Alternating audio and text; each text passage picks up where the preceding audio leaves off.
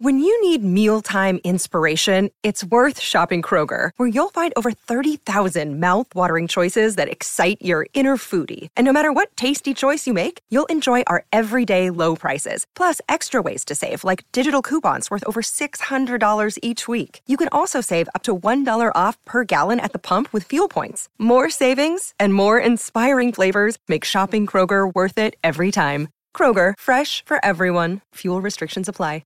Another day is here, and you're ready for it. What to wear? Check. Breakfast, lunch, and dinner? Check. Planning for what's next and how to save for it? That's where Bank of America can help. For your financial to-dos, Bank of America has experts ready to help get you closer to your goals. Get started at one of our local financial centers or 24/7 in our mobile banking app. Find a location near you at bankofamerica.com/talktous. What would you like the power to do? Mobile banking requires downloading the app and is only available for select devices. Message and data rates may apply. Bank of America N.A., member FDIC. Hey everybody, and welcome to another episode of the Playing with Squirrels, a Boy Meets World fancast. I'm joined this week by Mike Blondin, who I met through Reddit on the Boy Meets World Reddit page. Mike, thank you so much for joining us. Hey, no problem. And we are going to talk about episode 16 of season 1 that aired on this day, February 11th, 1994. And that episode is called Risky Business. It is an episode in which Corey and Sean bet on the horses. The only real big, there's not a huge B plot to this episode. It all kind of ties together. I mean, there's Eric with his trying to get the date of the hottest girl in school or whatever he said. But yeah, it's pretty much just the main plot and that's it. Yeah. So in this particular episode, Corey and Sean are doing an assignment in the beginning for Mr. Feeney.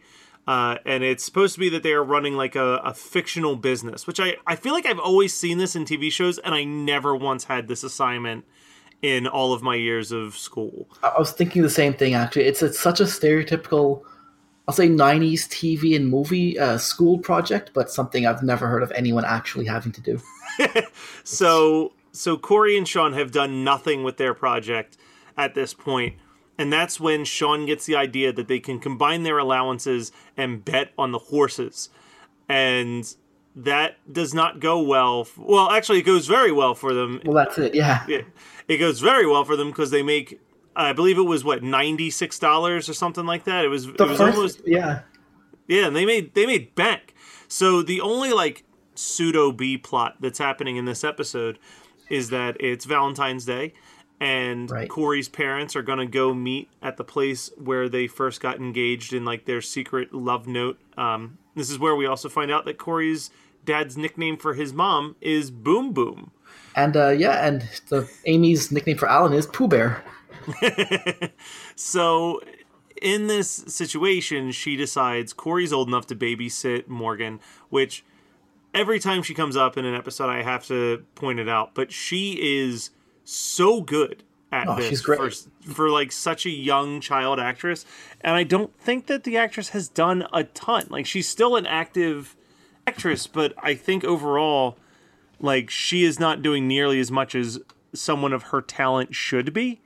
I've actually reached out to her management to see if there's any way I could get her on an episode during this season or the second season, because she disappears after the second season and becomes a completely different actress, and that actress is not nearly as good as this original actress.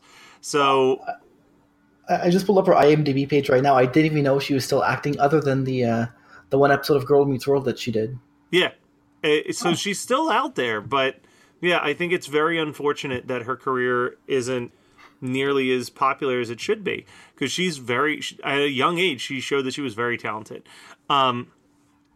Corey and Sean, having that victory with the horse races, become overly addicted to gambling and start to gamble all the time.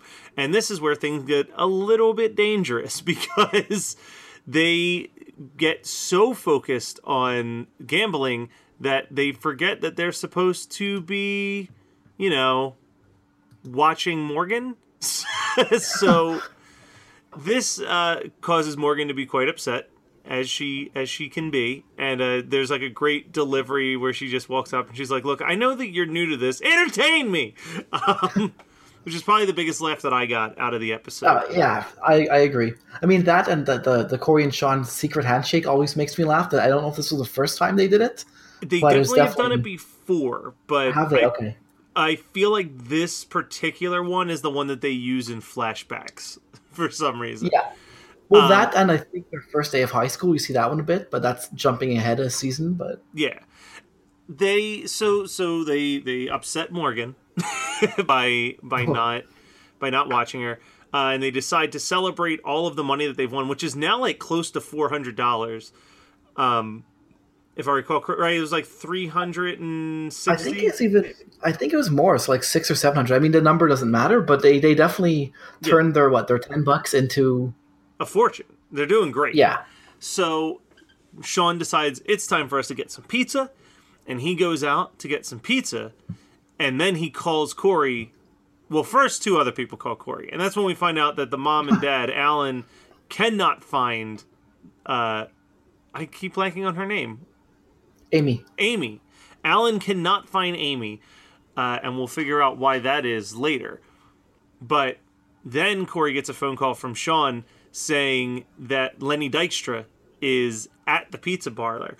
And this hit me as a Philadelphia guy because I distinctly remember the name Lenny Dykstra. That I was never a big sports guy, but as a kid I would watch the Phillies with my dad, and I think that that's one of the things I love the most about this particular time is that this is the exact time that I was watching the Phillies. So all of these random Philly name drops are people that I distinctly remember. So Lenny Dykstra, I'm just like, yeah, Lenny Dykstra. And Corey... Yeah. No, I was just going to say, it's a name I recognize as well. So I was watching, I think we're about the same age. I was watching baseball around the same time, being an Expos fan. But yeah, it's a name that I hadn't heard in, I don't know, 15 years. But that's pretty cool to see that. It was during a time period where the Phillies were like John Kruk and Lenny Dykstra and all that. So Corey leaves Morgan home alone so he can go get his autographed Lenny Dykstra cards. And Morgan starts dancing to rock music with her dolly, which is possibly the most adorable thing that's ever happened in this show. And while doing that, she accidentally knocks over a lamp and breaks the window and then gets scared and runs away. Corey comes home with his 12 signed baseball cards and sees the damage and panics, thinking that someone has broken in and kidnapped his little sister. Feeney quickly lets him know that she's in the treehouse. And there's a really interesting dynamic that happens here where there's two things I like. First is Corey's running through the house and he's going, this is bad, this is bad, this is bad.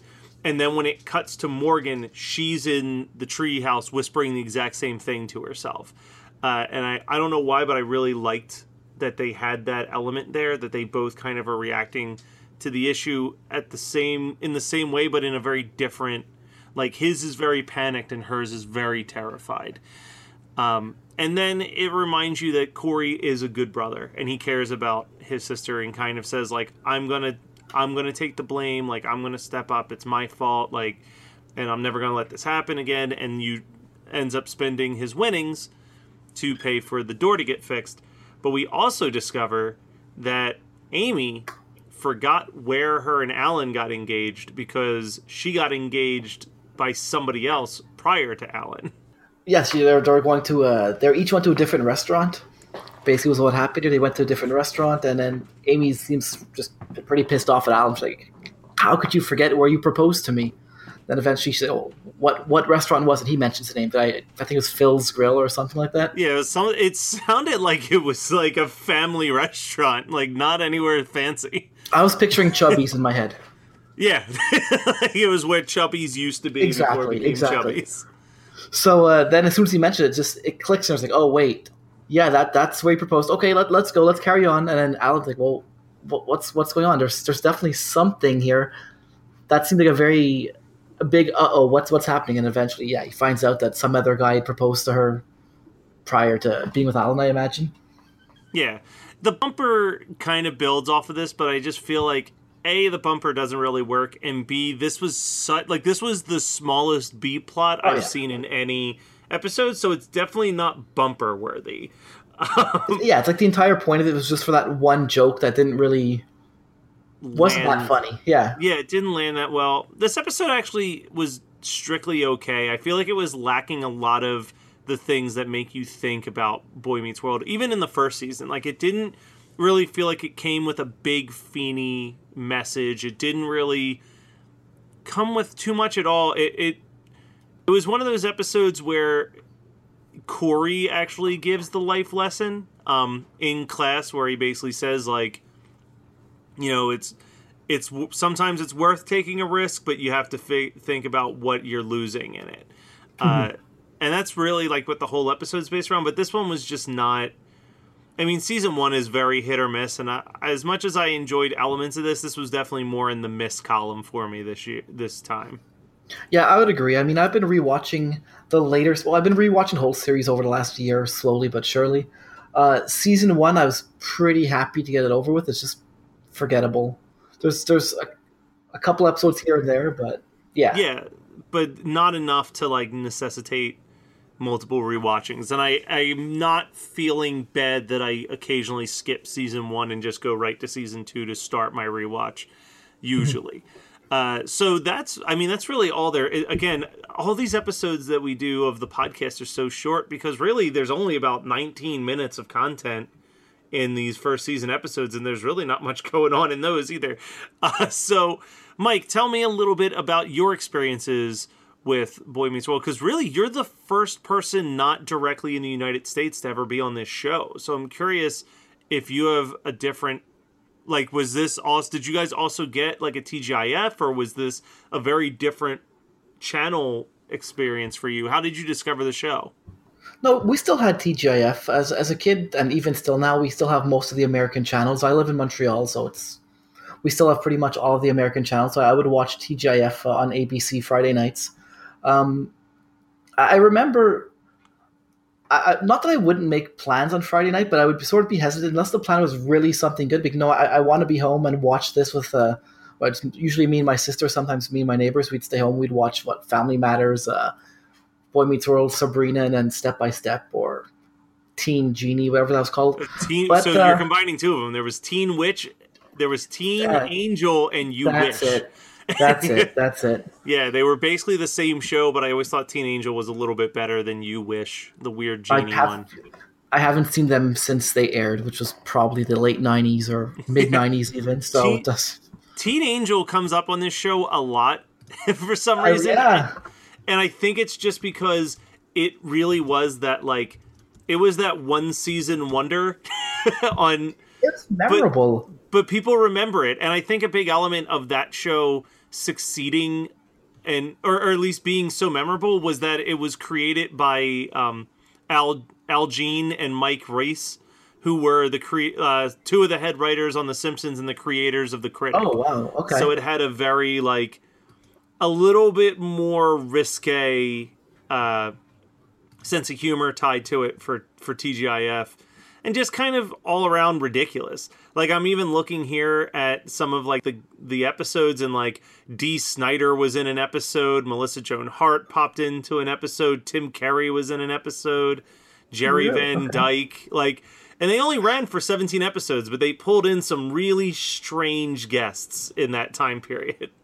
All right, well, good for them, I guess. I mean, maybe it's something. Do you know if it's available for streaming anywhere, or? I have no clue. This is a show that I would love, like, Shout Factory to just throw on a DVD one day. It's 17 episodes. Pop it in there, get like 2 or 3 commentary tracks on it, and call it a day. Like, I would love it. I'll check it out. So you watched it. So the other big question I always have is, in watching it and in growing up with it, like, is there episodes or moments that are kind of forever ingrained in your memory with Boy Meets World, or something that's the reason why you keep coming back time after time? I mean, the reason I keep coming back is just the nostalgia, I guess. It's a good show from my youth. If it was on now, I don't know if I'd ever give it the chance, but it is on the perfect time. I mean, I'm 32 now. I was early teen, mid-teen when the show was on the air, so I mean, I won't say I was growing up with them, because they were always a little bit older than me, but It's around the right time to say if there's any episodes. For some reason, the episodes that always stand out to me are the ones with Frankie's dad, with Vader. I grew up as a wrestling fan, so seeing Vader there, it's just cool to see a wrestler on Boy Meets World, or on a show that wasn't just Monday Night Raw. Yeah. And then the arc in season 5 with Lauren was always pretty interesting to me as well. That was always something like, okay, they're broken up. What's going to happen? I mean, looking back, it's obvious they're going to get back together, but it's still good TV, though, those 5 or 6 episodes. All right. Yeah, and it's funny. There's a friend of mine on Facebook who is a wrestling blogger who has insisted that they be on every episode that features Vader. And it's crazy how many episodes feature Vader. Like, it's not like he was a one-and-done appearance. He pops up, like, 1 to 2 episodes every season that Frankie the Enforcer's around. So that was definitely surreal. Well, that's all I've really got to say about this episode. Thank you so much, Mike, for dealing with a ton of technical difficulties to get this episode recorded that the listeners don't need to know too much about. Is there anything that you do on the side that you'd like to promote? That I'd like to promote? Not really. I don't really have much of an online presence that way. I post on Reddit sometimes, but no, nothing that I'd like to promote that I could think of. Okay. I do want to throw a quick thing out there because I literally just found out about it right as we were about to record. But past guest of this show, Tommy Avalone, who I forget what episode he was specifically on, but he had been talking about a documentary that he was working on when he was on the episode called The Bill Murray Stories, Life Lessons Learned from a Mythic Man. It has just been announced that his movie will be premiering at South by Southwest in just a few weeks. Cool. So if you happen to be in Austin, I know that if you live in Austin, kind of South by Southwest has become like your least favorite week of the year. But if you're up for it, go check out his documentary. His film, I Am Santa Claus, is still one of the best documentaries I've ever seen, and I expect nothing less than that for his Bill Murray Stories documentary. The footage that he showed me when we were recording is incredible. So big shout out to you, Tommy. Thank you for being on the show, and congratulations on South by. We'll be back in just another week. I think that they did a full month of February before they went to like once a month until the end of the year. So we'll be back soon with another episode. Thank you again, Mike, and that is all for Playing with Squirrels. Matthews Hunter Consortium is our most profitable corporation. So, gentlemen, do you have any business tips for our other young entrepreneurs? Yeah. Some people bet on a jockey. I say, give me a horse that can run in the mud. Oh, bravo. Anything to add, Mr. Matthews?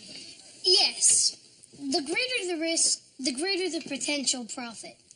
Just like you taught us, Mr. Feeney. Yes, but sometimes the glitter of the profit makes one lose sight of the risk. And you should never gamble anything that you can't afford to lose. I didn't teach you that. No, you didn't. I kind of managed to trip over that one myself.